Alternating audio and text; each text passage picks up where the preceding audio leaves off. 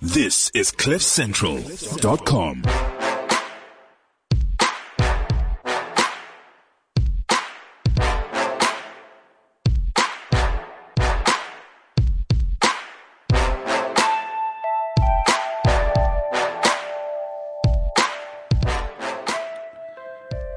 You know what show it is. You click the button on your phone. And we are back. We are back. I'm not dead. I'm surprised you didn't get arrested at the airport, like the Tulsi twins, your cohorts. Yeah, my cohorts. They're going with the it's not that we're innocent, it's just that your search was illegal. I see that's their defense at the moment. A valid defense, but nevertheless, how was Syria? Paris was great. Oh, fantastic. Supposedly Syrian refugees on the streets, but you say they're not Syrian refugees. No, they're gypsies. They're originally from India 2,000 years ago, and no one can kill them off. Great, because that's what we should be doing, killing them off. Okay, so now we started with such a light tone to the show. Freedom of speech, something we talk about quite often. Yeah, it only works if it's against your enemies and not your friends, it appears. In this country, at least.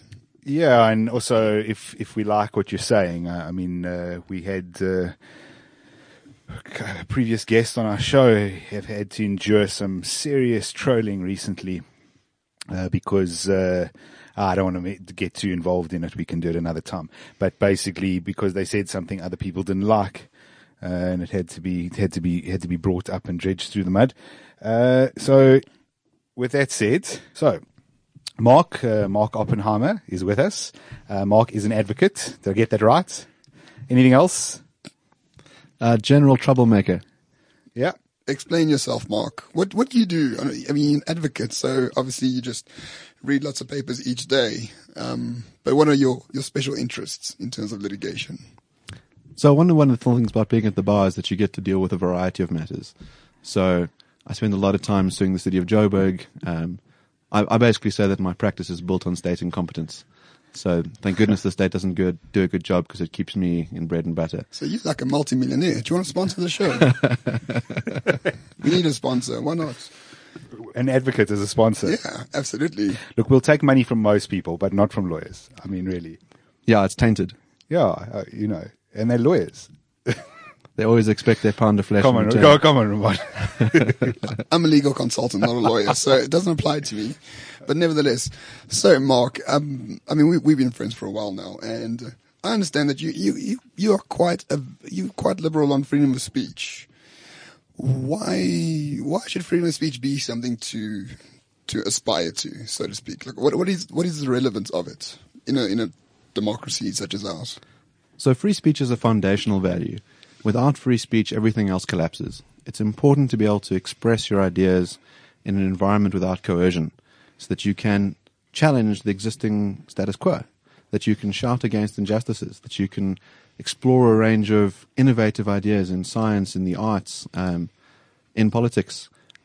If the state clamps down on that or society clamps down on that, you're lost. And South Africa didn't used to be a place where you had free speech. You had a state-controlled broadcaster, you had very few papers, you had intimidation of journalists, things that remind us of what's happening now. Was this last year? Oh, you're talking about apartheid? Sure. Oh, yeah. Sorry. But hard to tell the difference. And every day. Yeah, and every single day.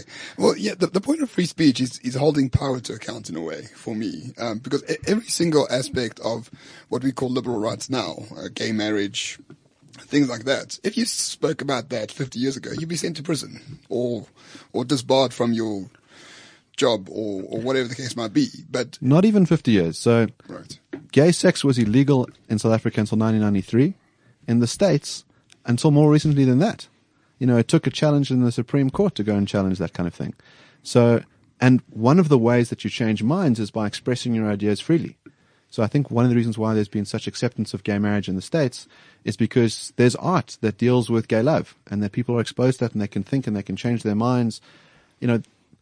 Speech often starts off feeling very uncomfortable and repugnant, and people say you can't say that, it's offensive, it's pornographic. And then they get exposed and they think about it and they debate it and their views shift. often for the better.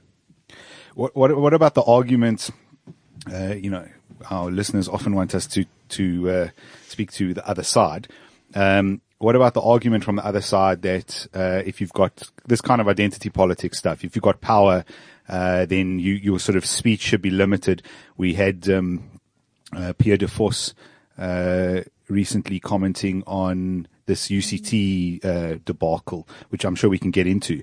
But the problem I had with what he said, and Justin from McCarthy from our last podcast actually wrote some good stuff on this. He ventured into the identity politics thing in basically saying, why would you invite this person to speak? You need to think about who you invite to speak on a campus, because essentially people with power should have less right to speak now than people without power. So can we just go into why that is bullshit? Absolutely. So I think one of the amazing things about current technology is that the level playing field has shifted so much. So often it's those that feel powerless and might not have money or might feel from their marginalized community that are able to punch far above their weight because they can jump online, they can grab that loudhailer and Black Lives Matter. Yeah, sure. You're talking about a small group of people who can say something that's dramatic and they can garner a lot of attention. So I think the idea that, in a society where you've got a small number of newspapers and that's your only channel for expression, the idea that there are big imbalances of power in the marketplace of ideas might hold weight. That's no longer the case. I think it's very easy for people to express their ideas. And given that there is this balance of power, we need to allow everyone to speak. And then what we do is we rebut them. It's also important to point out, though, that the regressives who hold these quite repugnant ideas and are a small minority and want to silence others, we need to point that out in speech. Not by removing their platform and saying, you don't get to participate anymore, we don't like what you're doing. You can do that once they start doing violent, abhorrent things. But when it's merely speech, then we must allow it and we must allow them to be foolish. We fight speech with speech. Exactly. And there's a fantastic example of that now. So, Ayanda Mabula, who I think is a national hero in South Africa, paints a series of depictions of Jacob Zuma, the latest of which is utterly fabulous. You've got it's him rimming Atul Gupta, I think. Yes, and they're both in the cockpit of a plane, and they've got their hands off the levers, and they're about to fly into another plane. And there's the ANC flag in the background, and you can see this is the sort of situation that South Africa is facing. Right, it's a great way of having politics and art merge. It's a metaphor for the country as a whole. And so you have this outrage in the sense that, we've got to respect power. We've got to respect these, authoritarian figures like the president, or elderly men or whatever it is. And so that, the family gets upset and our dignity's been impinged. And one of the things that when I saw this sort of attack, and there was attacks to try and, take him to court and remove the painting, things that happened with the spear. And immediately I broadcast to my friends, listen, lawyers, we need to unite. We need to provide this guy with protection because it's important to allow this kind of speech to be out there. And then today, there's this fantastic bit of counter dialogue. So there's a painting of Helen Zille and Mumuzi Mamane and James Self, and they're all in the nude and sort of shown in some sort of degrading stance. And what degrading's the rimming is equally, I suppose. So just to describe it, if you haven't seen it, it's essentially I think James Self and Helen Zille on a Oxwagon cart, both of whom are naked. Helen Zille with legs spread wide open. There's an image for you guys. And then Musi Maimane is pulling the ox cart, essentially. He's also naked, and obviously the genitalia of everyone are, quite visibly shown. Yeah. Okay. So that's the description. So if you want to fight fire with fire, do that. Paint isn't going to hurt anyone besides some feelings. Yeah. And you don't have to endorse the work either. So isn't it an interesting study though in the reactions of the different sides? So maybe I'm incorrect, but to the spear, there was this massive reaction. We had a city press editor essentially self-censoring. She's subsequently been called essentially, the second Madonna, since she's resigned, for all other things she's done. But I think that will be a tarnish on her reputation. Something she admits freely. So Farrell says that was one of the worst decisions she ever made. Yeah. And she regrets it, and she was under enormous pressure. Cool. So at least it's an admission of a fault, and cool. We can then move on from it. But we had demonstrations outside the gallery, which were not quite peaceful in a way. We had eventually the art was destroyed. The artist Mr. Mabula that you're talking about, he has also, I think, faced quite a lot of scrutiny and a lot of criticism in the public sort of domain. This painting gets released on the other side, doing exactly the same thing to the opposite team, essentially. And I haven't seen much of we have to stop this. We must destroy this art. No, but I received the best response on Twitter today. So I made a series of tweets about I can't wait for Zwelinzima Mavavi to be outside. Oh yeah, I saw that. Kenny Kunene's house, who bought this painting of the DA, to be outside Kenny's house and to protest. I can't wait for the Films and Publications Board to rate this painting 18 as they did for the spear. Yeah. I can't wait for all of these things to happen. And then someone with an ANC logo, AVI, on Twitter says, "No, dude, it's freedom of speech." Literally, that's what they told me. I said, "Oh, delicious." But yeah, the lack of reaction is quite amusing. Very to telling. me. So I think it's important, as a liberal, you actually have to care about that abstract value and you apply it uniformly.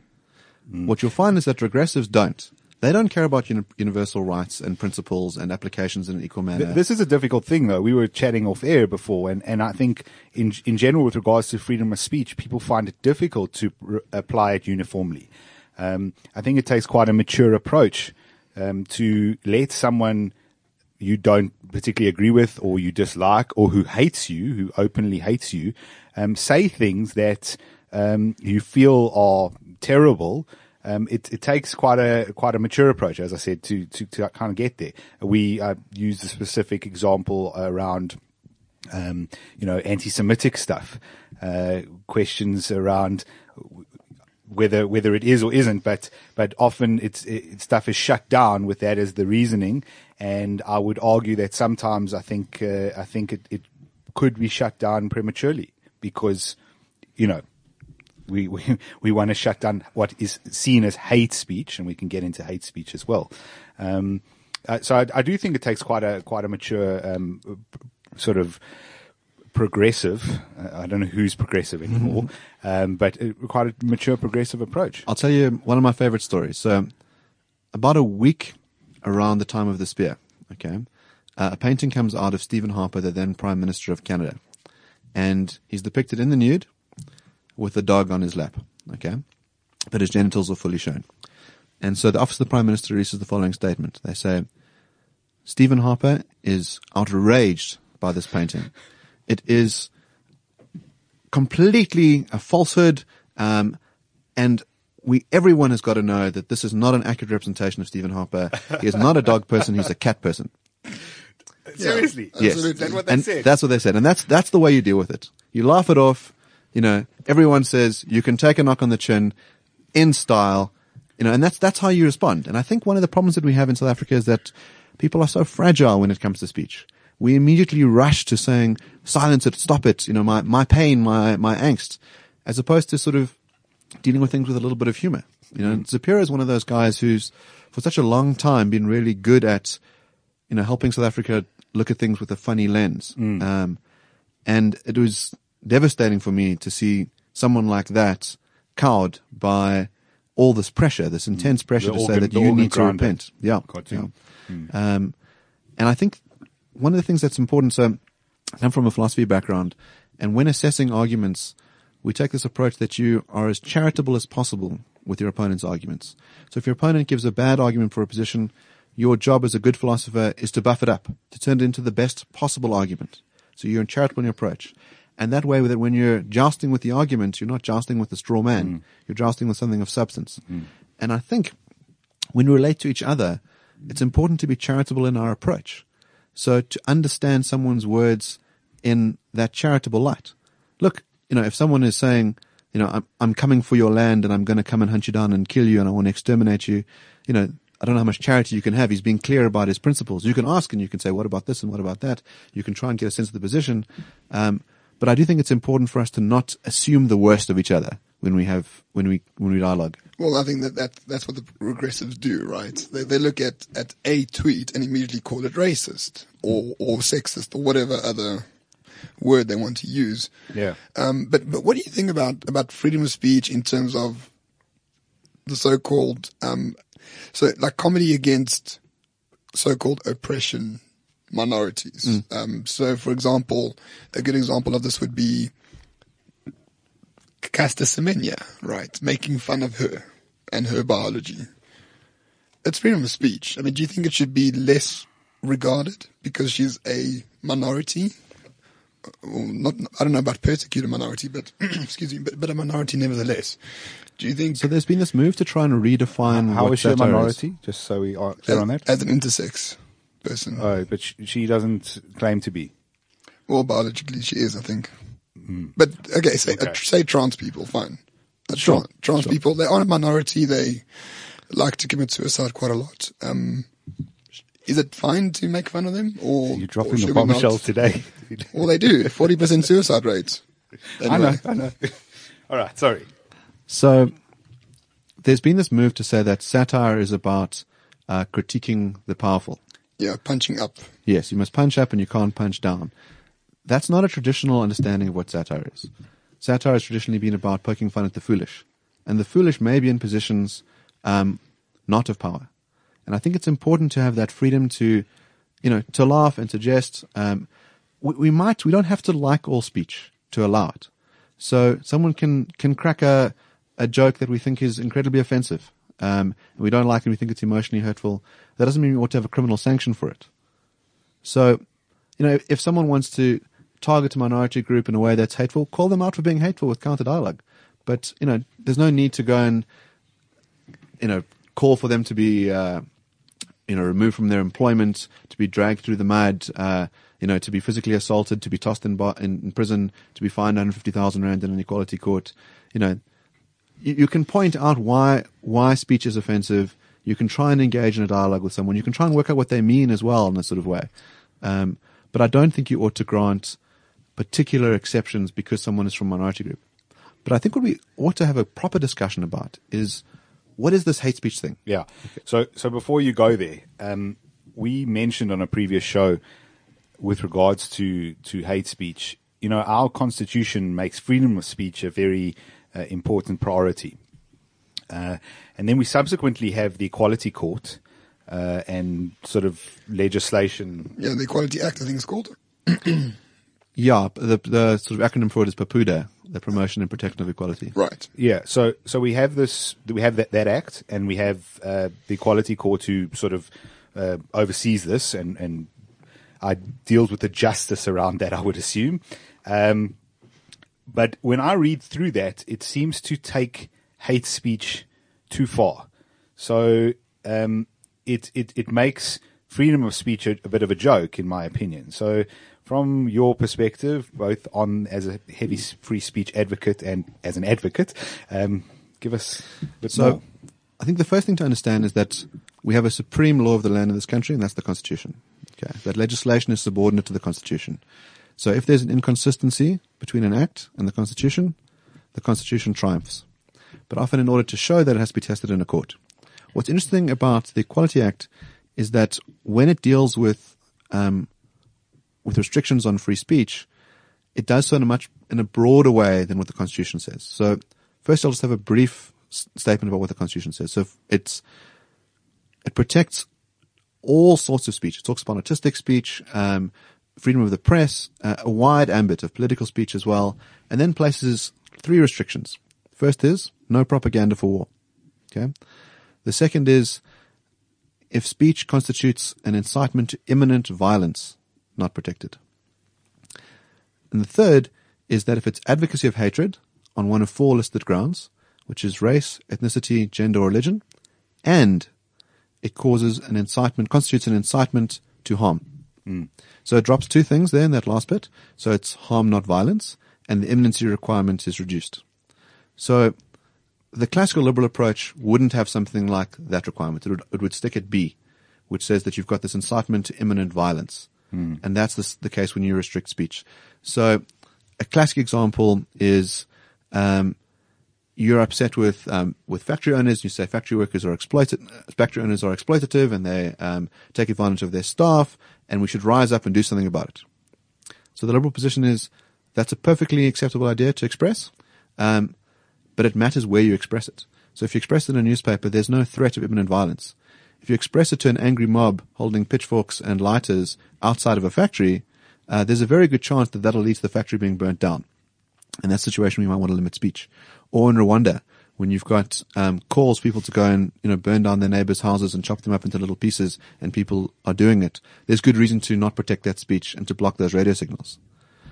Now, what the Equality Act does is it enlarges the framework. It doesn't just talk about harm, it talks about hurt. So emotional hurt. It also enlarges the categories of people that get protection. So section... Sorry to interrupt, but that last category, which is based on race, gender... Ethnicity and religion. Ethnicity and religion. The important part, I think, is what people read is the first sentence and then leave out the second sentence. Because I've often, in sort of arguments around freedom of speech, people go, but you can't have freedom of speech that harms... those four categories that aims to sort of harm those four categories. But the second part of that sentence is what's the sort of wording? Constitutes an incitement to harm. So let me unpack that a little bit. So there's a distinction to be drawn between hateful speech. So I say hateful things about you or about a particular class of people. So I use racial. Fuck all white people. Yeah, fuck all white people. Okay. Or, white people are dirty dogs, something like that, right? Yeah, cool. Now, an incitement implies that what I do is I call upon third parties to invite harm upon the targeted group. So I say, white people are dirty pigs, and you know what we need to do to pigs? The same thing we do in slaughterhouses. Okay? Slit their throats. So I say that there's a call to action, which is going to result in a harm. Okay. So that's where you have the restriction. So merely hateful speech is protected, at least in terms of the constitutional order. So we think that's an odd thing, right? Why would we allow hateful speech? There's a couple of good reasons. The one is it's important to know in your society who holds these hateful views, that you can point them out. You can say, oh, that guy is a Ku Klux Klan member. Look at him in his white hood. And then you can decide how you want to deal with them accordingly. Not that you invite harm upon them, but you might not want to do business with them. But they're good examples of the case of. I don't want to get the naming wrong, but the guys who had that sort of conspiracy to blow up a whole bunch of things across South Africa. The brutal one. Yeah, there you go. So, sorry, I didn't want to get it incorrect.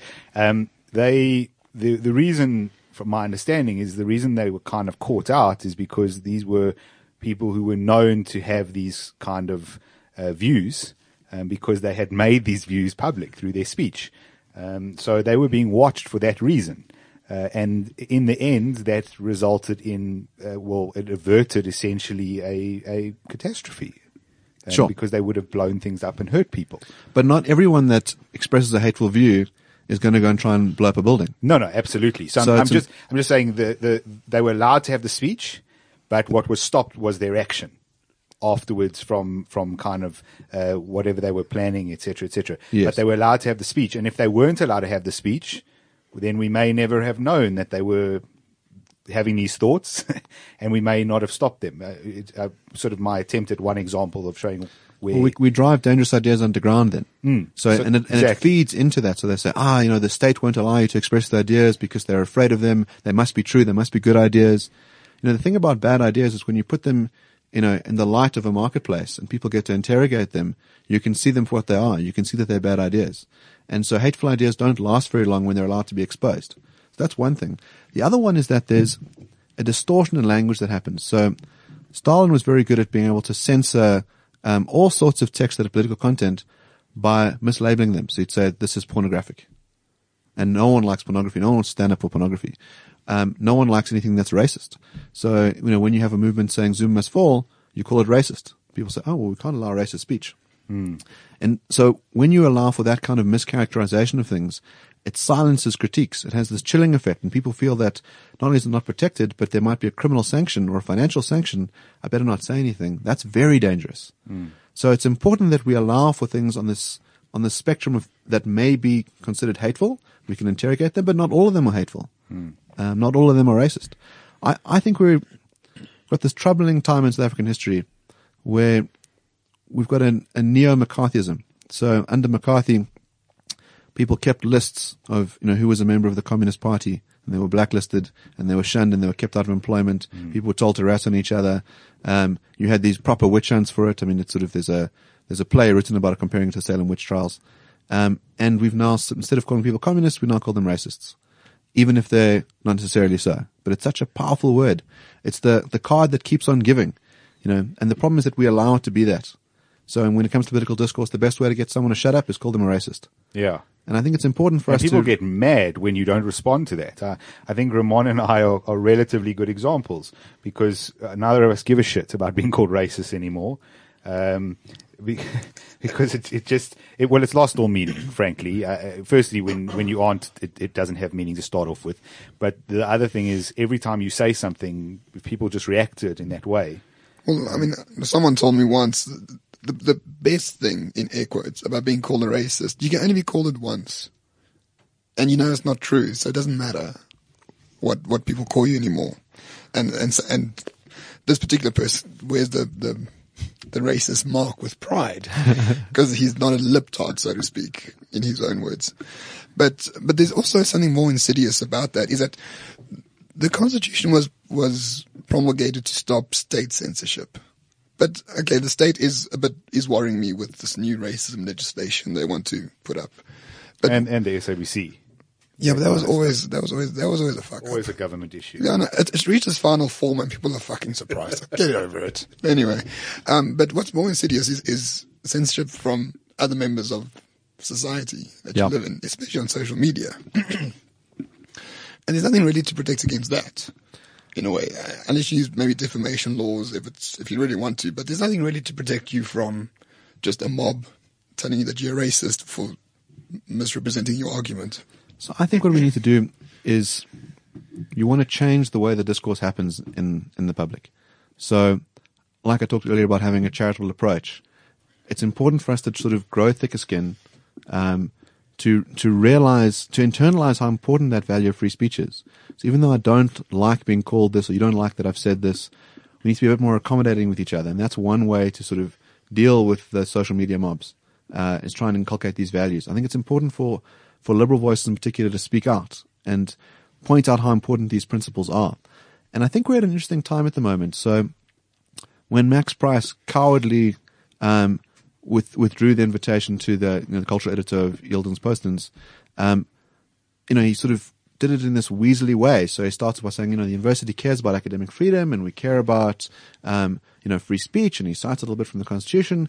And, then he says, well, because we think there's a threat of violence, we're not going to allow it. And because this guy has been called a homophobe or an Islamophobe, even though that's a contested idea, we don't think we should have him on our campus. And so what you have is wonderful liberal thinkers like David Benatar saying, hold on a second here. The threat of violence is not coming from him. He's not going to incite anyone to cause violence. We are being held hostage by others who are threatening violence against us. We're giving them the assassin's veto. Mm-hmm. If they don't like anything that we do, all they have to do is threaten violence. And so if you allow a culture like that, anything can be shut down. That's not what's enshrined in our Constitution. It's important to stand up against those guys. And so when Benatar speaks, he's then joined by other members of the philosophy department, brave people like Eliza Gulgert, who also point out this isn't the only thing that's happening at UCT. So you've got an art censorship committee. They've taken down 79 works of art that are around campus on the grounds that they might hurt people's feelings. You've got people burning works of art on the campus. It's important for people to realize that this horrible stuff is happening, that the space for free speech is vanishing rapidly. And unfortunately, it's happening in the places where it ought to be burning the brightest. Instead of burning paintings, it should be burning, people should think of ideas in a bright way. And our campuses have become these awful places where people are frightened. They're full of fear. Why do you think it is that, you mentioned some names in the philosophy department who have, quite frankly, been the only bright light at UCT for some time now. But the rest of the departments seem to just capitulate. The entire executive and council, or Senate. In fact, the committee that invited Flemming Rose, the chair of that committee, who's Jacques Rousseau, who wrote a piece on this, isn't seemingly brave enough to stand up to his vice chancellor and say, this is bullshit. Stop doing this. Stop censoring.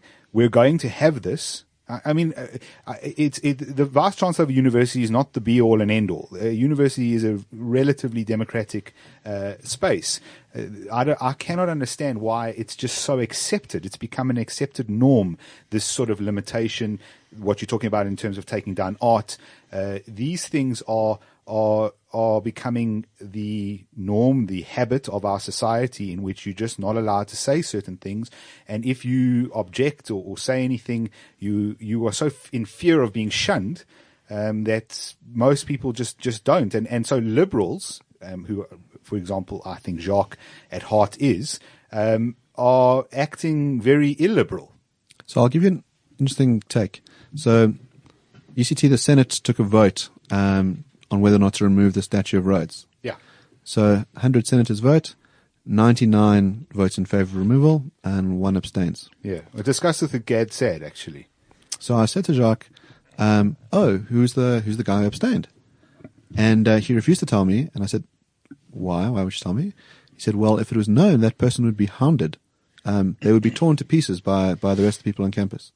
So now that tells me something very important, which is that the 99 who supposedly voted freely were not free to vote. It's a coercive environment. I mean, there's many reports of bottles being thrown in the meeting. Of going against the grain, then... there's another great example of 99% of people voting for something. It was the Anschluss in Austria when Hitler marched in. 99% of people voted for it, We must be very suspicious when there are small degrees of dissent. Yeah. That it's so unlikely that everyone agreed. It's much more likely that there's something else going on. So it's important to have dissenters on campus.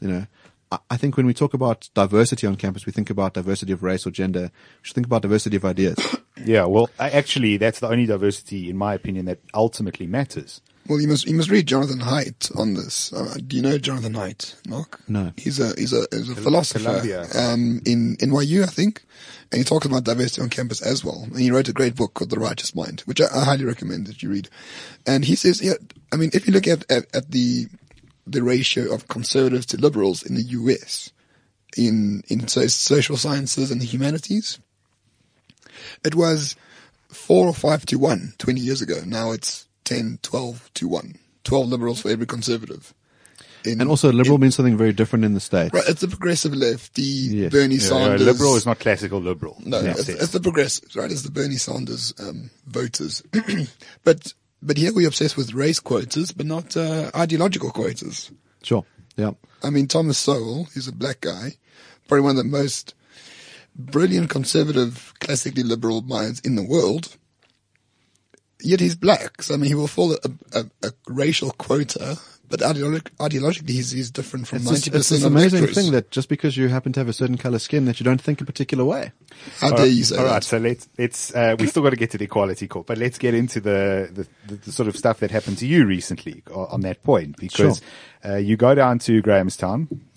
Yes, so Grahamstown has this incredible arts festival, and in addition to all the beautiful music and dance and drama, they have something else called ThinkFest. And so ThinkFest is run by someone called Anthea Garman. She's a journalism lecturer at Rhodes, and they have a series of different topics, and they have panel discussions. And the idea is that it's a place for curious members of the public to engage with these ideas. And so I went to a particular talk on free education. And free education is a burning concern for us. I went to another talk this morning with Jonathan Jansen on it. We clearly have some sort of crisis, and we need to decide, is free education financially viable? Can we afford it? If so, where are we going to raise the money from? Should it be for everyone? Should it only be for the poor? If we have free education, isn't a bit of a sop to wealthy students that could afford to be there on their own? From what I gather, the estimates on what it would cost would be something like 150 billion rand. We can do free education. We just can't keep the quality. Sure, you won't have that problem too. you can do free education, free tertiary education, and you can just drop the quality to crap. And it'll be worth exactly what you paid for it. Exactly. But yeah, carry on. So anyway, I went to this talk, and the panel is sort of stacked with guys on the far left, who don't want a reasoned discourse about, how we're going to pay for this, or where's the money going to come from, or acknowledging that there are trade-offs. And so I, paused to ask a question. And you can listen to what happened. Yeah. Okay. So we're going to play you the entire segment now, of that discussion. And then when it's done, we'll come back and talk about it. Yeah, and try not to vomit, please.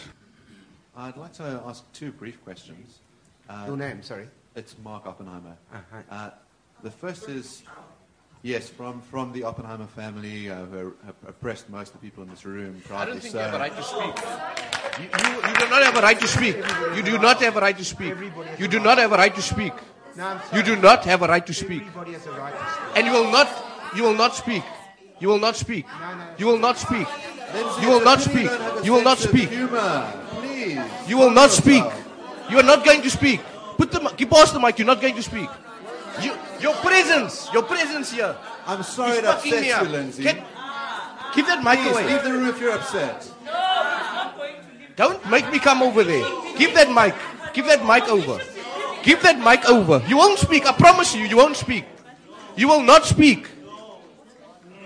You are not going to speak. You will respect us. You are not going to speak. You are not going to speak. Lindsay, we can do this all day if you want. Yeah, we can. You can tell people they We can't can do speak, it. We can do it all or we day. can proceed. You're not going to proceed. You can't tell us here that, oh my God, sarcastically. Give us our mouth by your I got your family, point. Sorry. should we laugh Hello. at that? Excuse me. Seriously. Just okay. Do you want to make a point? Do you want to say something? This is what we have to live with every single day. All right. Can you Look. just allow somebody to speak, please? I think we have to respect the supreme law of the land, the Constitution.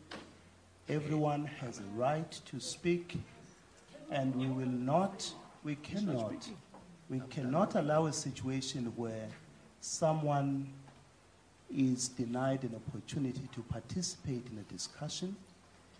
There's freedom of expression, freedom of thought, and therefore, Judge, I think it is completely unacceptable to deny someone a right to participate in this discussion. Okay, wait. Can I interrupt? Yes.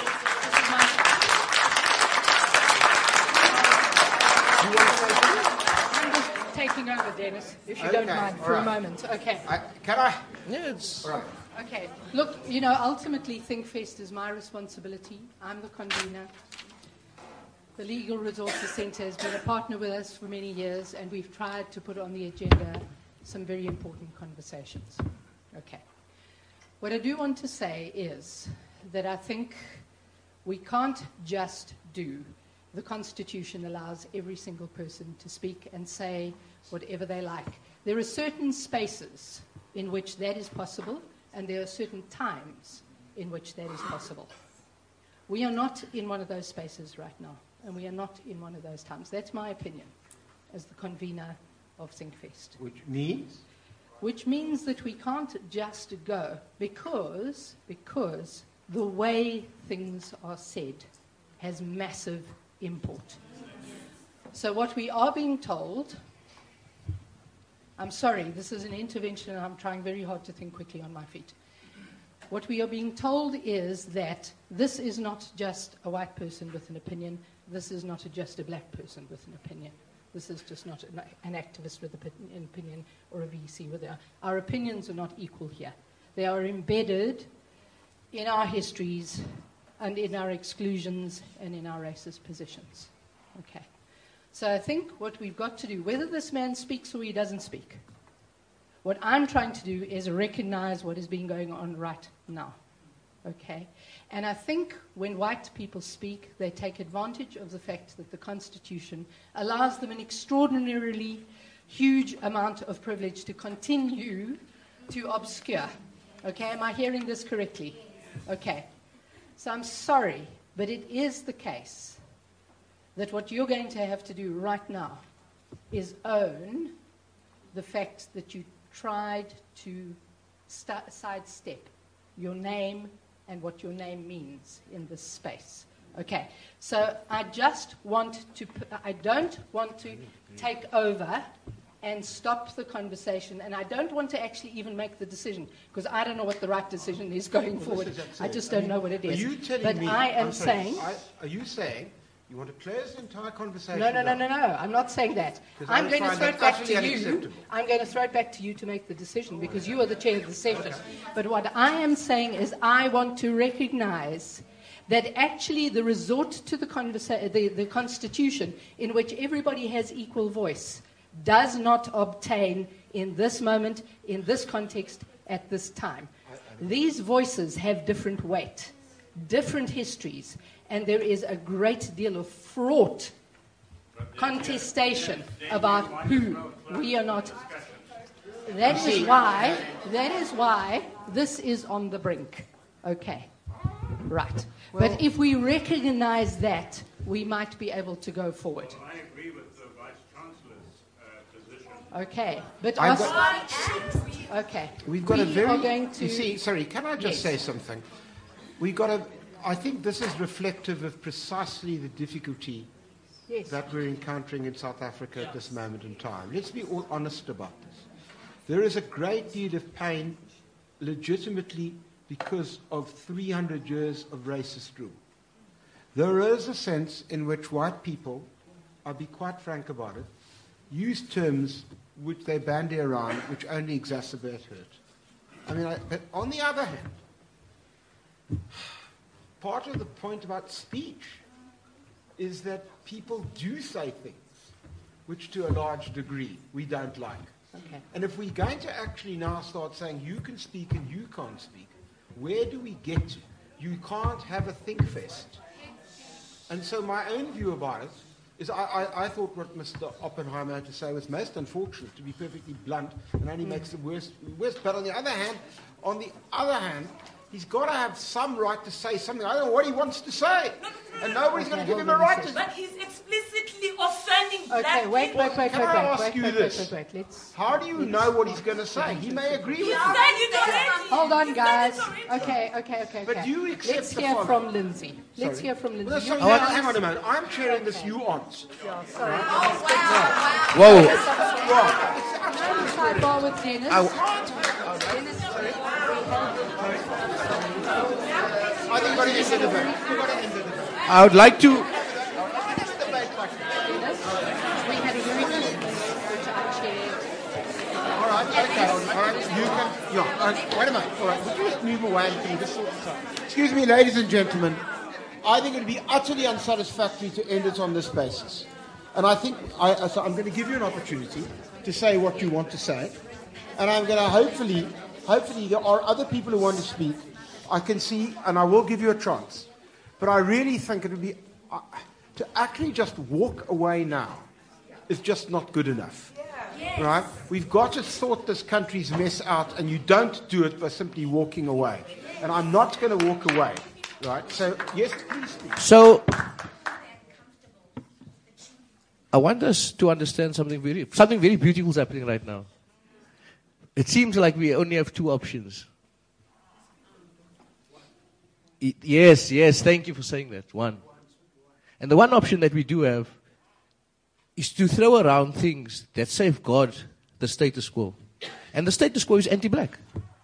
At a constitutional level, in terms of the land, and in terms of this person sitting here. So it means this, that no matter what we say, it is reduced to an unfortunate set of words that were used. It's reduced, his whole existence,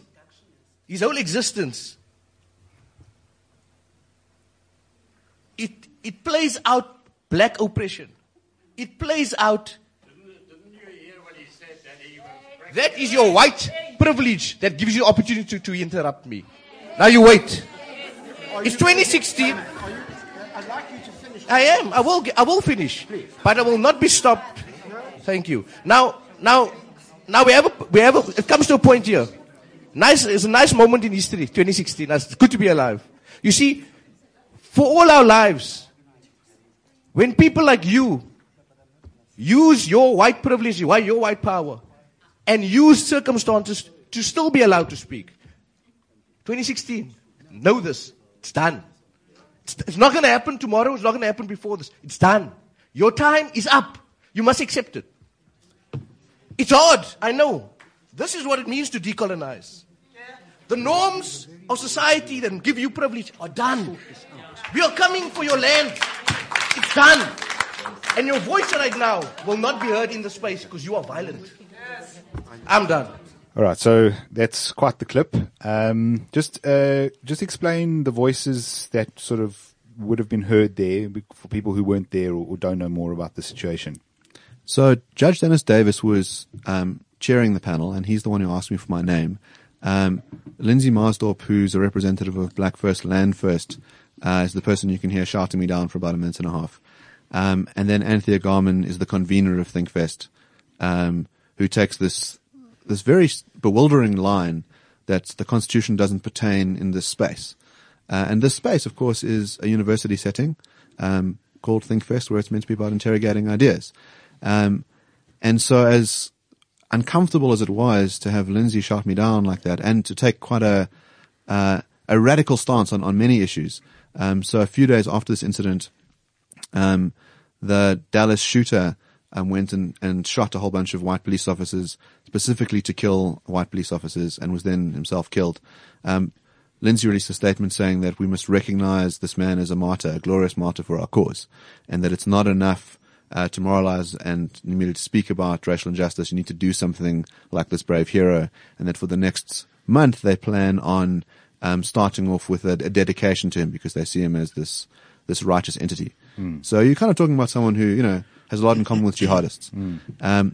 So as worrying as that is, what worries me more is someone like Anthea Garman, who lectures journalism, who, funny enough, signed a statement condemning the firing of SABC journalists.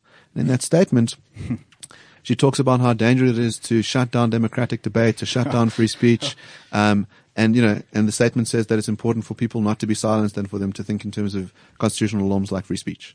So, you're talking about someone who's clearly conflicted when it comes to the values of the Constitution and thinks they pertain in some spaces and not others. Yeah. And that's not how the Constitution works. Yeah. The Constitution operates with everyone inside the country, citizen and non-citizen. So you stand up, you make a tongue-in-cheek joke, basically. You have no relation to those Oppenheimers or those ones, the mining ones, or do you? So I get asked this on a regular basis. I think from it's a sort of question that I get so often that I have a little card that I print. So when someone asks me the question, I hand them the card.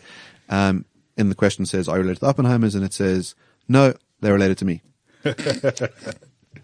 Wonderful. All right. So, but regardless, it doesn't mean you have any less right whether you are literally the son of the sort of patriarch or not. Sure. And there's an ambiguity in what's said in that statement. So I could have been someone like Sarah Godsall.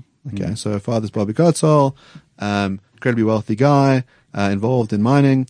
And she could have started off by saying, well, yes, of that Godsall family.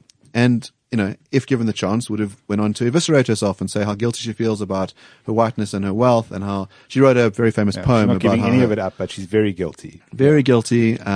Well, funny enough, so Ivo Fector wrote recently about an incident that he was involved in. It's an unbelievably important piece. Entitled "The Death of Racial Reconciliation." Yeah, I think it's one of the pieces of the year, actually. Without a doubt. Absolutely superb, yeah. I read it numerous times. Yeah, and he says a couple of prescient things. One of the things so Sarah says, when asked, do you think the Godsall should give up their property? She says, yes, undoubtedly. And the person from Moses Fall says, that's not good enough. Because psychologically, I want the pleasure of taking it from you. Yeah. So, and she writes this poem about, her white flesh should be stripped from her white bones should be ground to dust. So, someone who's filled with a lot of self-loathing. And so, maybe that's where my comment could have been read like that. If I'd been asked, what do you mean by that? We could have had a discussion and we wouldn't have had to have this. You never get to ask your question in the end. What was your question? So my question's a technical question. So given that Judge Davis heads up, the tax commission, that he's aware of the budgetary constraints that we have in the country. He projects that in order to have total free tertiary education, we need to have 150 billion rand a year. Now he says, let's say we took radical measures. We push up the highest tax rate from 40% to 55%. We push up company tax from 29% to 40%. Okay. He says, that's going to raise you 12 billion rand. Okay. You're still very short. Where's the rest of the money coming from? So my question would have been to address that, to say, well, how much would you want to allocate to higher education? Where are you going to take it from? So we're going to take money from our hospitals. We've got people dying in hospital beds. Do we let more people die in hospital beds? Do we take people's, free housing away? Do we defund the police? Do we defund the public, public wage bill, and so that, the civil servants are getting paid quite well, should we take some money from them? Because taxation is only anywhere close to the 150 billion. Yeah. So this is something that has to be faced. The other question would have been to the Vice Chancellor to say, well, what measures are currently being taken to assist poor students? Because there's this idea that no one gets to go to university for free, which is just not the case. So if your family earns under a certain threshold, you get to go to university for free. And there are, merit scholarships and needs-based scholarships. Universities do a lot to assist those that don't have. And it's this sort of excluded middle. So does the private sector as well. There are several sort of private funds and scholarships, bursaries, etc., etc. Sure. So my question would have been that sort of technical question. And I think it's a question that people shy away from. They don't like to talk about numbers. They don't want to be specific. But it's the question that ultimately has to be grappled with. Because if you care about something like education, which I care very deeply about, and it is one of those things that when you invest in people by giving them a good quality education, not a crap, printed home degree, they're able to generate a lot of wealth. Absolutely. That wealth can trickle down to their families and to their dependents. So it is worth doing, but you have to do this costing analysis. And so that's the question I don't get to ask. So, based on that clip, is it any wonder that journalism is such a fuck up as it is now? If you got people like Andrea teaching it, who don't understand the fundamentals of the Constitution, first, the legal framework under which we live. She doesn't understand about the universal principle of law of general application. A law applies to everyone. And thirdly, it's a social justice bullshit, right? And then we wonder why we got, think pieces in the Mail and Guardian about utter nonsense. But, journalism has become a huge opinion piece. It's a huge circle jerk of people who are very self-important and who believe that they are correct about things. It's what I've said before, which is instead of reporting on the news, they create the news. Well, they become the news. Now we've got fucking not famous. We got celebrities who are journalists, right? Because they write very wittily. So I think there's a whole bunch of reasons for why we have this state of affairs. One of which is that to do investigative journalism costs money. So you've got to go and send reporters out to gather facts, to be on the ground. It's much cheaper to have someone sit behind their laptop and spout opinion. So, we've moved in this direction globally. So you're finding, Slate, generally, if you look at it as a publication that generally runs opinion pieces, you have someone else do the news coverage and then you go and write about what it means. Yeah, but the New York Times is also filled with this garbage. Sure. And still referred to as some sort of doyen of journalism. And frankly, there's a whole bunch of rubbish in there. Well, it's become hard to make a buck as a publication. Sure. So because news is free, no one wants to pay for news. It's going to change the kind of news that you get access to. So that's a concern. I think also that regressives have done an amazing job of capturing these institutions. So think about something like the Daily Maverick. Okay, when it launches, it's meant to be for those that... Well, let me give you their exact launch statement. The exact launch statement was for people with money and brains. That was their logo/motto. I know this because I was around at the time. I was very interested in the Daily Maverick. I thought it was a great idea. I found the people contributing to it to be enlightening, and I got very involved. Tried to get very involved with it. Attended their first gathering, that type of stuff, and that was who they were selling to. And then at some point... So the slogan has changed to people with no money and no brains. Basically, yeah, but I don't think they'll admit that.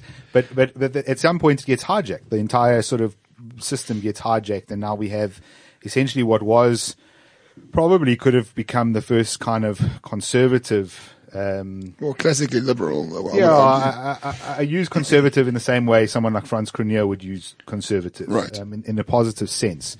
kind of publication, it's essentially become a very left-leaning one. I mean, you mentioned Abba Vector. He is essentially the only guy left there who seems to write sense.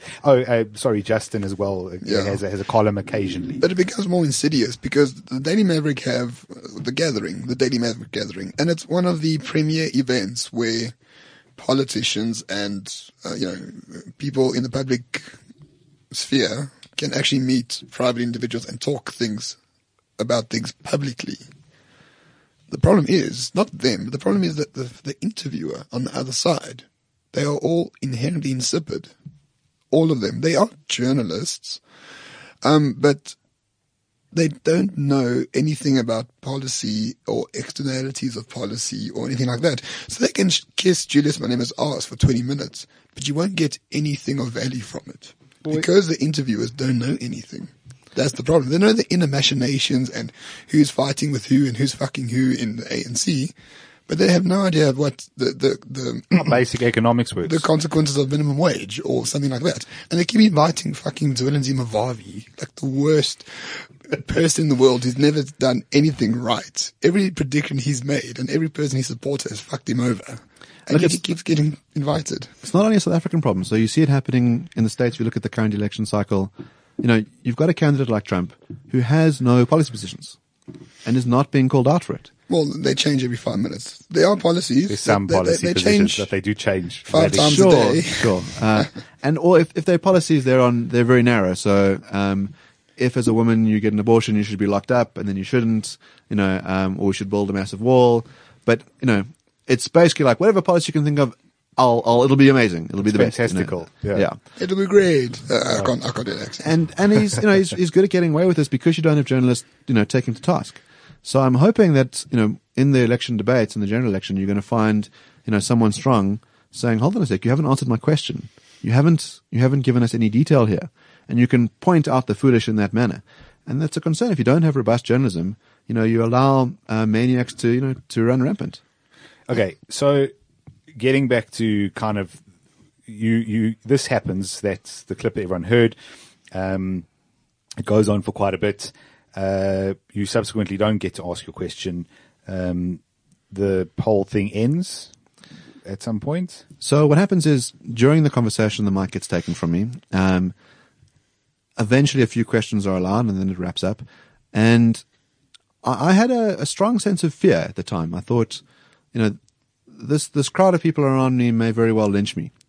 And so I wrote an article about it for 2 publications. The one is The Rational Standard, which is a publication that's run by a bunch of youngsters. Well, that is our only conservative publication. Sure. Yeah. I mean, they're libertarians. They're, avowedly care about inviolate freedom, and take that stance. And then Politics Web syndicated the article. And so when I wrote the article, the Politics Web one is called You Don't Have the Right to Speak. I take an extract from another publication that wrote about the event, a publication called Black Opinion. Mm. And in that piece, firstly they call the Vice Chancellor House Negro. They say that you're talking about Jonathan Johnson. No, this was the Vice Chancellor of Rhodes, Dr. Mabusela. Oh, yes. Who speaks up, very favorably in favor of free speech. Mm. And so they say when the race war comes, it'll be blacks like this who are standing in front of their white masters saying, please don't kill master. We must be wary of these blacks. They call Dennis Davis a white liberal racist. And then they say that Oppenheimer should have been shumbucked by the crowd, and it's a great injustice that the crowd was too meek to have inflicted that upon him. He should have been attacked and brutalized. Who wrote this, or who said this? The site is called blackopinion.coza, and so I have a link to it in the article. So now on some level, this is an interesting moment for me. So I gave this earlier example about the kinds of speech that ought to be allowed. So as a liberal, I'll say that I will fight to the death for your right to disagree with me. Mm. And as much as I don't like this comment being said about me, for it to be said in that forum, in other words, on a website, perfectly acceptable to my mind. Mm. It would have been different if it had been shouted out in that audience, in that moment, and the mob had risen up. So if we'd added to that sort of what Marstorp was saying, if you just added "let's shambok him," that would have been problematic. That would have been an incitement to violence right there. Sure. And that would be, let's not use the word problematic, that would be a huge issue. Well, it's unlawful, and right? unlawful. It's really unlawful. That's an example of non-protected speech. But here what you have is a call for violence. Yeah.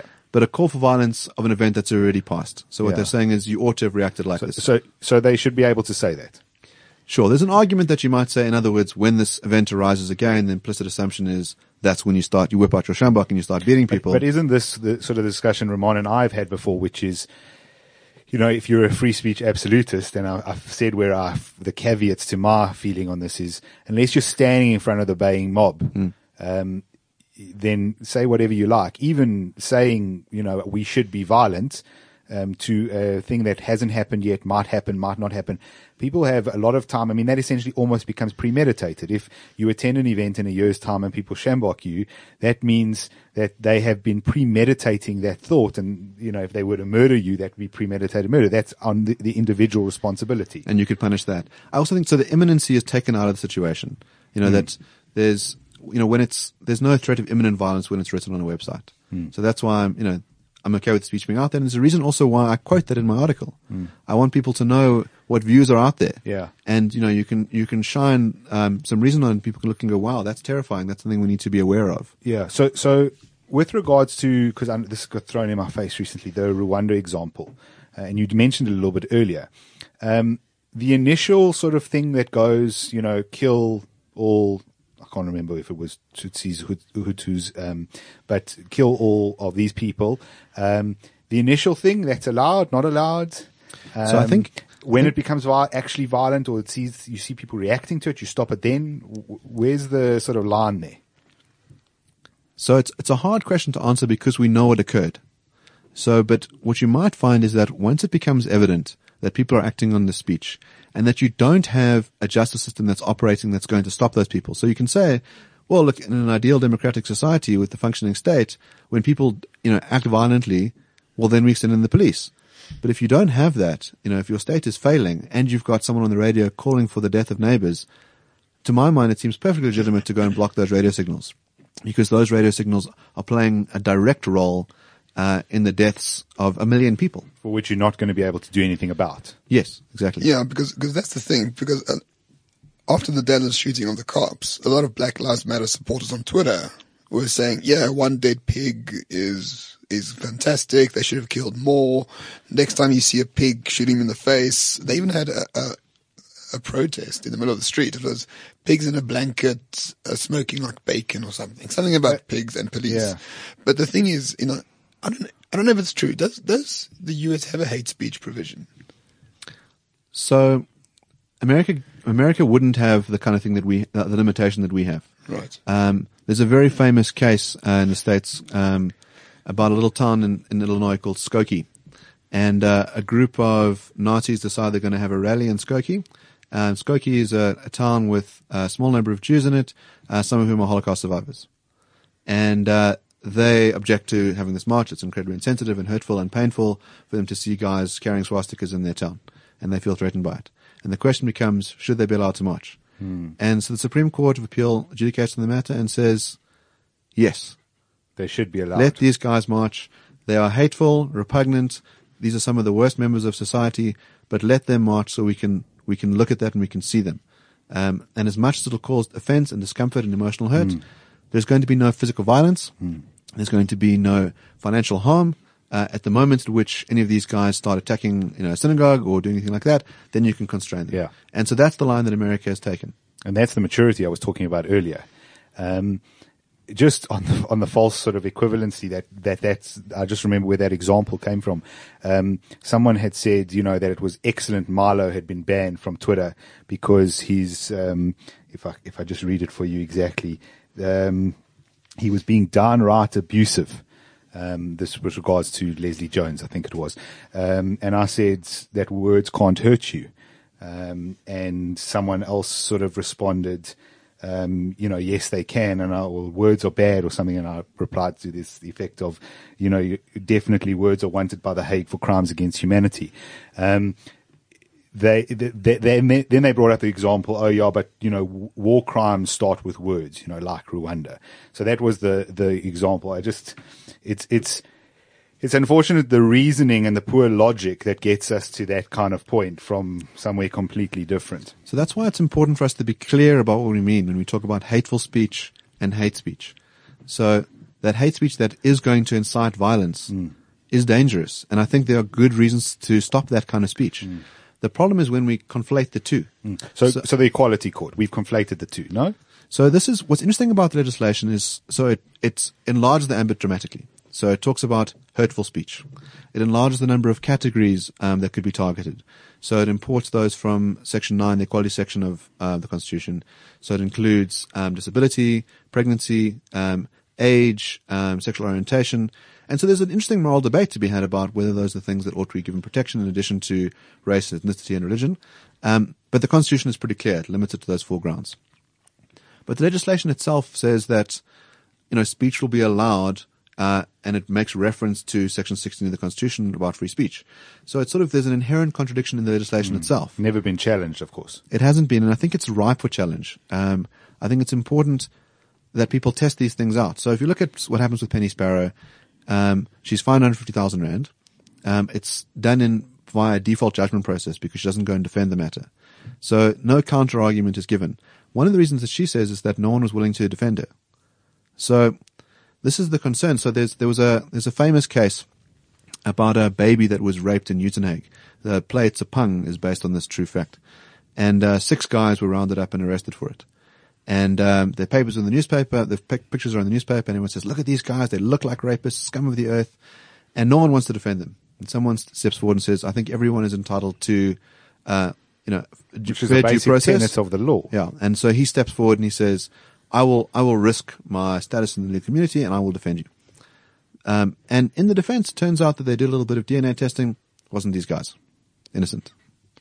So this is the danger, that when people aren't given access to a fair trial and no one wants to stand up for those that are viewed by society as despicable, we don't get to just results. Now, I don't want to endorse the content of what Penny Sparrow is saying, but it would be nice for that idea to be tested in a court. And I think it's important for our constitutional court to look at what are the limits of free speech.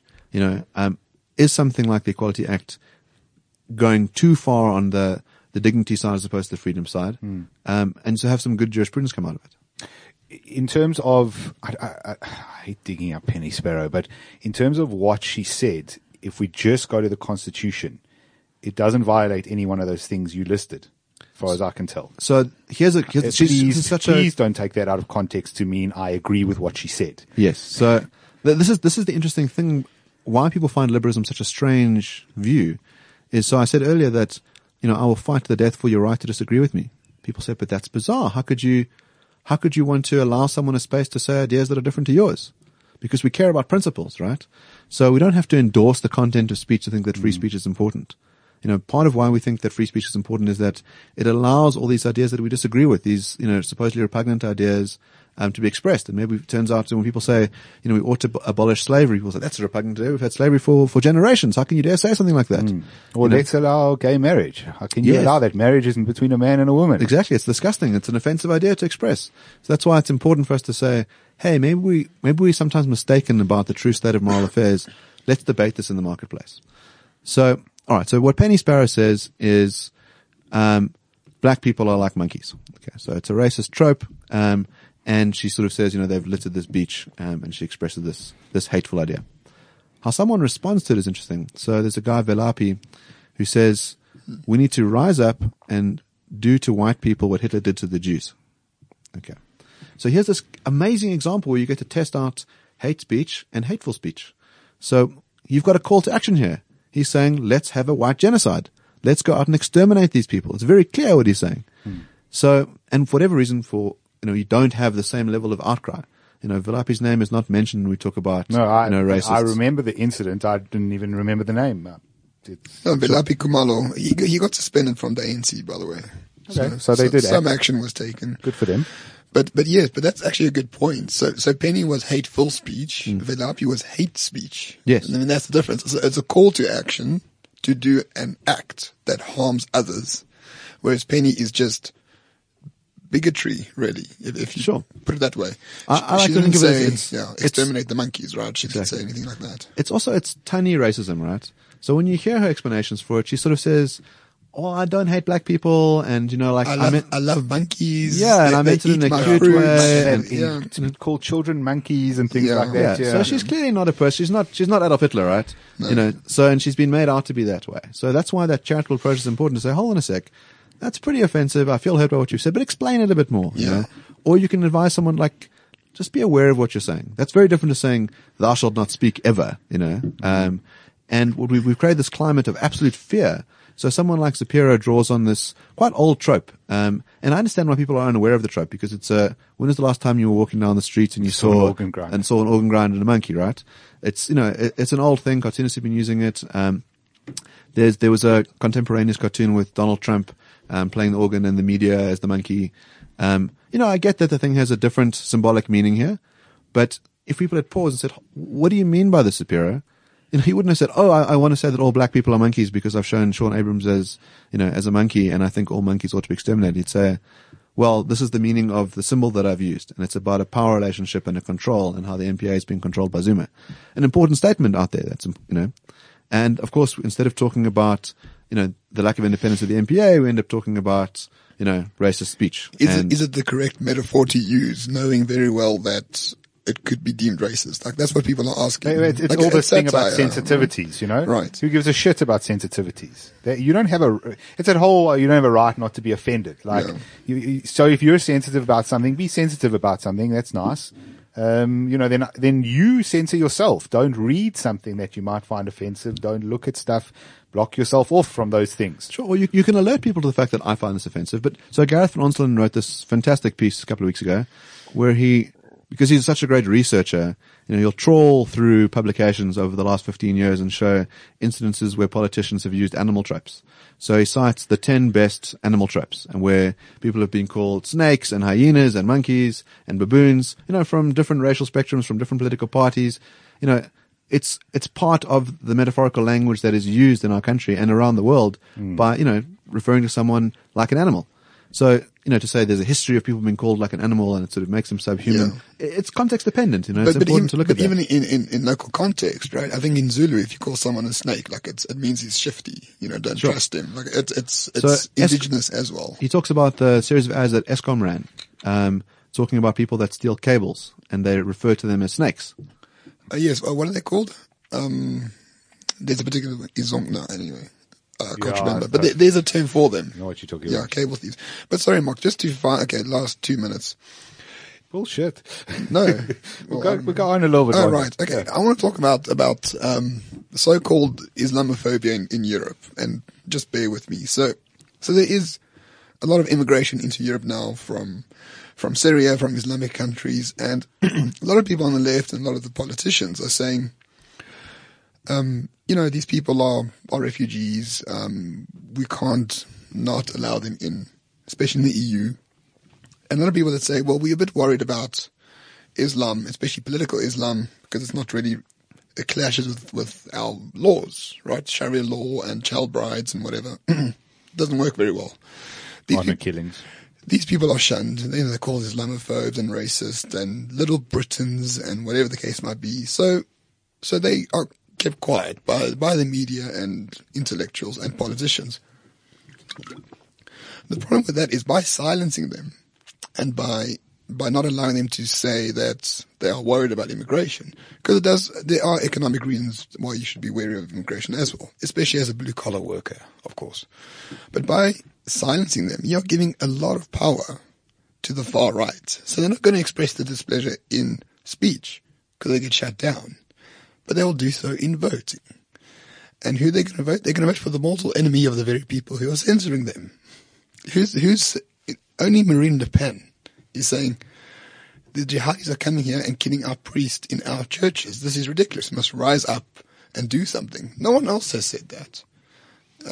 But it's of grave concern. I mean, you pointed out so well that when you suppress speech, what happens is that people's avenues for dissent get limited, and they end up picking these far right candidates. Indeed. So guys that are supporting Trump feel like regressive movements aren't allowing us to say what we want, so let's bring in someone who will bring some law and order, so we'll vote for Trump or we'll vote for Brexit, And I think it's even more, it speaks to that point around Justin McCarthy went into this in terms of polling.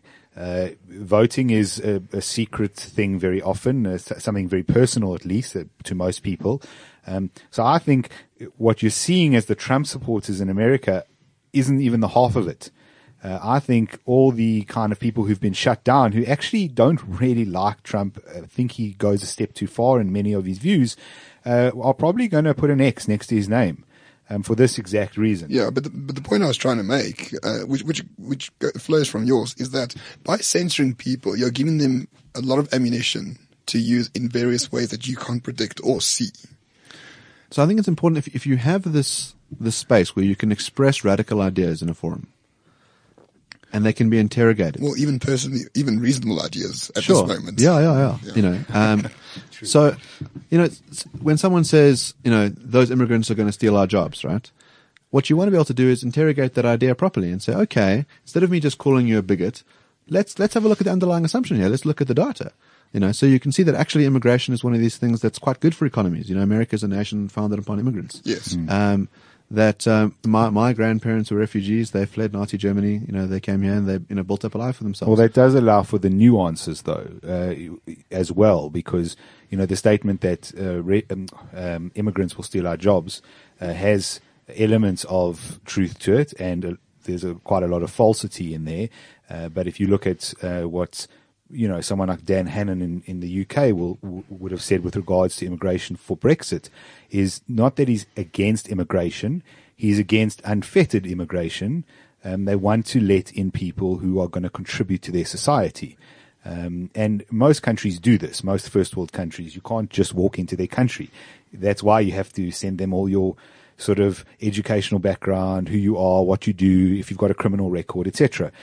It makes sense to most people that, yes, immigrants who are functioning members of a society are contributing members of a society, whereas those who fundamentally hate what you stand for may very well not be good for you. So I think you can draw the following distinction. The first is on your general policy regarding immigration, which I think it makes sense to say we should try and attract the best and the brightest, and that you have very good reason to exclude those that hate your society and, want to destroy it. But that's a particular kind of immigration policy for general situations. The other one is when you've got a refugee crisis. So when you've got people that are being massacred from both sides in Syria, when you've got, ISIS killing them and you've got Assad killing them, these are people saying, we're not the radicals you are afraid of. Those are the guys who are killing us, and we just need temporary refuge. People sort of think about, you look at Germany in 1939, you've got Jews that are being persecuted and you've got nations closing their doors. People look on that and they say, but how is that possible? How could we allow 6 million people to be exterminated? How could people be so callous? And now you face a similar situation. You just got a different group of people that are, people are fearful of and hateful of. And I think it's important to recognize that you've got people that are under enormous pressure, who could do with refuge, that they're not saying we want to join your country forever. We need it now because Syria is in massive crisis. And I think it's important on humanitarian grounds to take that into consideration. Absolutely. And the problem is that the fearmongers, are good at sort of saying, don't allow these guys to come in and, they're very dangerous. And of course you can have vetting procedures. It's important to sort of work out, well, we don't want, ISIS agents, slipping in amongst the refugees. But when you do a rational analysis of it, you find, well, actually, it's easier for those guys to come in on a visa. It's a very dumb idea for them to try and smuggle themselves in with the refugees. The chances of getting caught in that process are much higher. But what's important about having the free speech arena open is that we can discuss the ideas, and let the truth sort of shine in. As soon as we silence and say, you can't say that, that's bigoted, that's hateful, and people just don't feel like they can express the idea, then we miss out on opportunities for getting good answers. Right, but then we leave the door open for them to take actions in other ways, Exactly. i.e. voting for Donald Trump or Marine Le Pen or whoever. It becomes a cultural vote, not a policy vote in a way.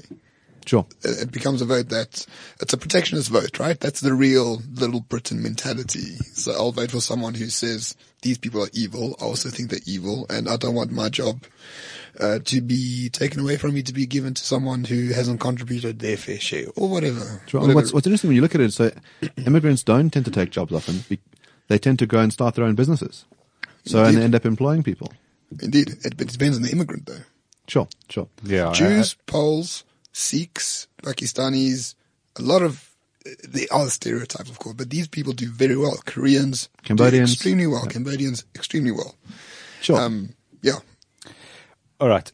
And they provide a richness of ideas as well. People come from their countries. One of the reasons why America is such a wonderful place to be is because you've got these people from all these different contexts, bringing their ideas with them and, kind of this intellectual diversity.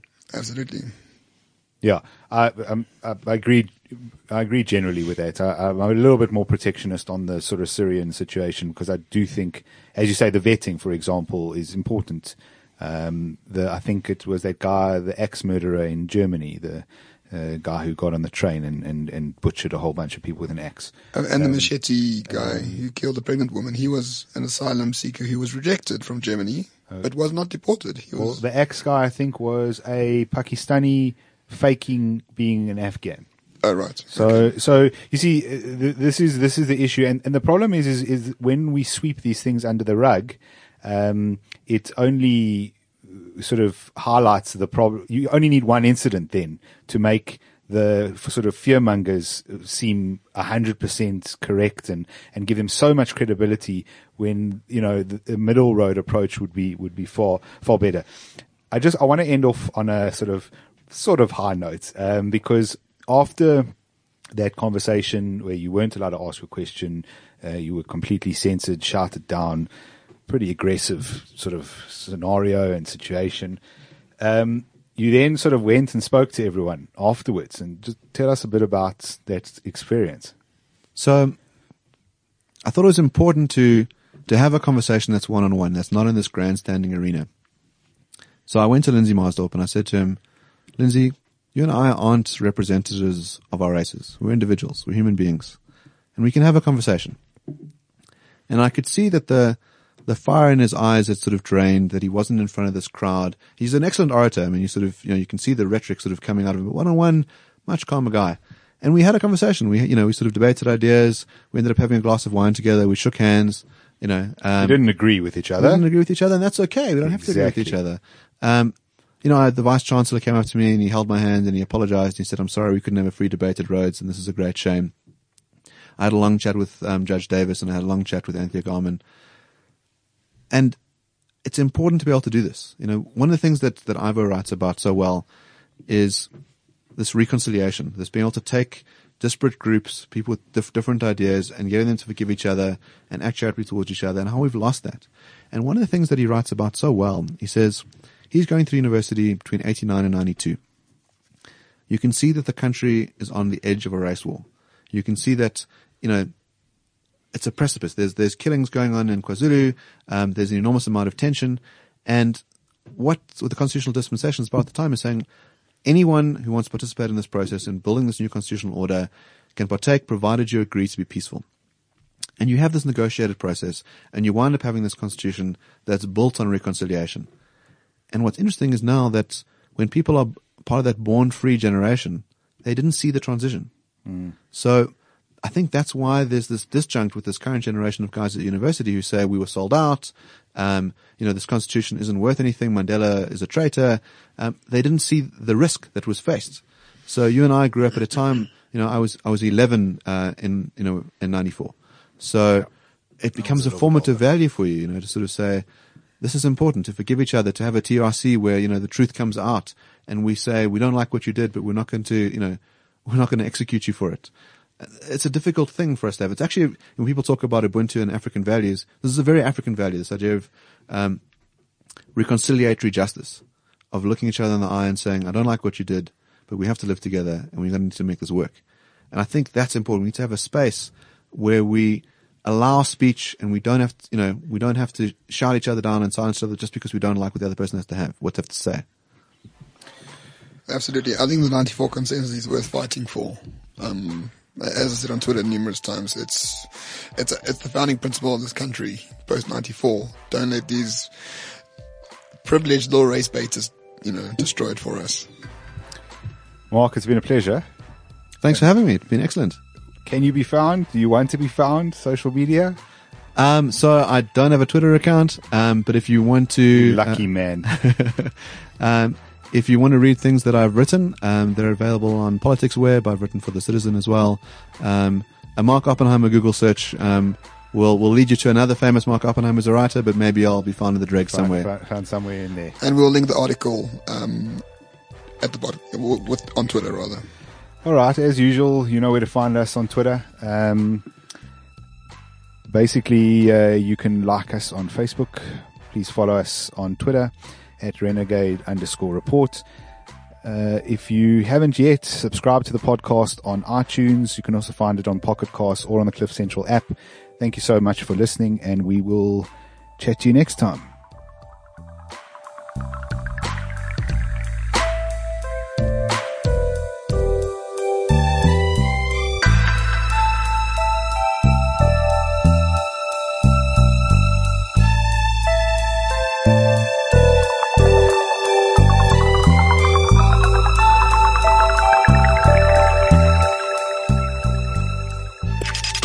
The revolution. I've got something important to tell you. CliffCentral.com